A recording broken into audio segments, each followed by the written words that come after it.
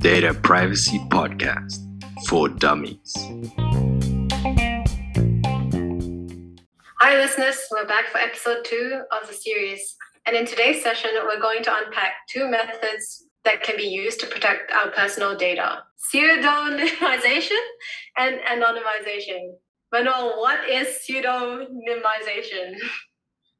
Oh, wow. That word is such a tongue twister, isn't it? So Yes. Pseudonymization is just a word promoted by GDPR to describe the process of removing identifiable information within a data record and replacing it with artificial identifiers, so also known pseudonyms. However, at this point, you have to, or I would like to express a word of caution. If you can link multiple data points together again and restore the original personal information back for it to be identifiable, then you definitely need to have further safety and security mechanisms in place to guard that information. So it's kind of like a pen name then that authors use, right?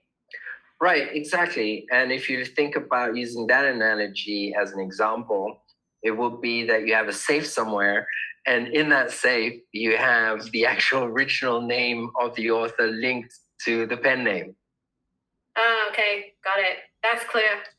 Sweet. So then, can you share an example of pseudonymization? I think I got that word this time, that most of us would have come across. Yeah, I think also from our first podcast, let's use the example of an employee list, and which we also process all the time. Now imagine that list only has the personal ID number, but no name, right? If you have further information on that list, such as address and something, you most likely will not be able to identify this individual. Yeah. So his identity is kind of mystified, yeah? And without ever linking, I don't know, the address, for example, or other, for example, the personal ID number to other data sources to build that bridge between those informations, then you can potentially re-identify this individual. I see. Okay. I see. So it's kind of like the information is still kept, which would be kind of different to what anonymization is, right? Correct. So anonymization is the process of basically irreversibly moving or removing or altering the data set in such a way that you will never be able to reconstruct the identity of a data subject. This can be either directly or indirectly. So basically, it is completely making the information in such a way that no one will be able to reconstruct it. And this can be done via either encryption or removing information from data sets. Okay, sounds extreme. So why are there like specific reasons why a business would choose pseudonymization over anonymization or vice versa? It's always a trade-off. So ultimately, it's the business case and the processing objective that decides which option to go for.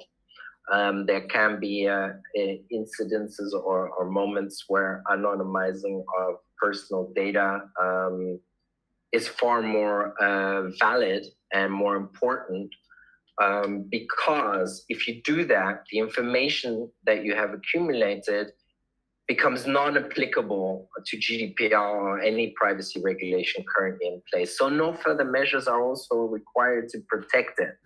The trade-off there is, though, that the implementation of anonymizing this information can, one, be time-consuming and very costly in compared to maybe implementing a full privacy security framework or vice versa. So there has to be that trade-off analysis to see, price versus value.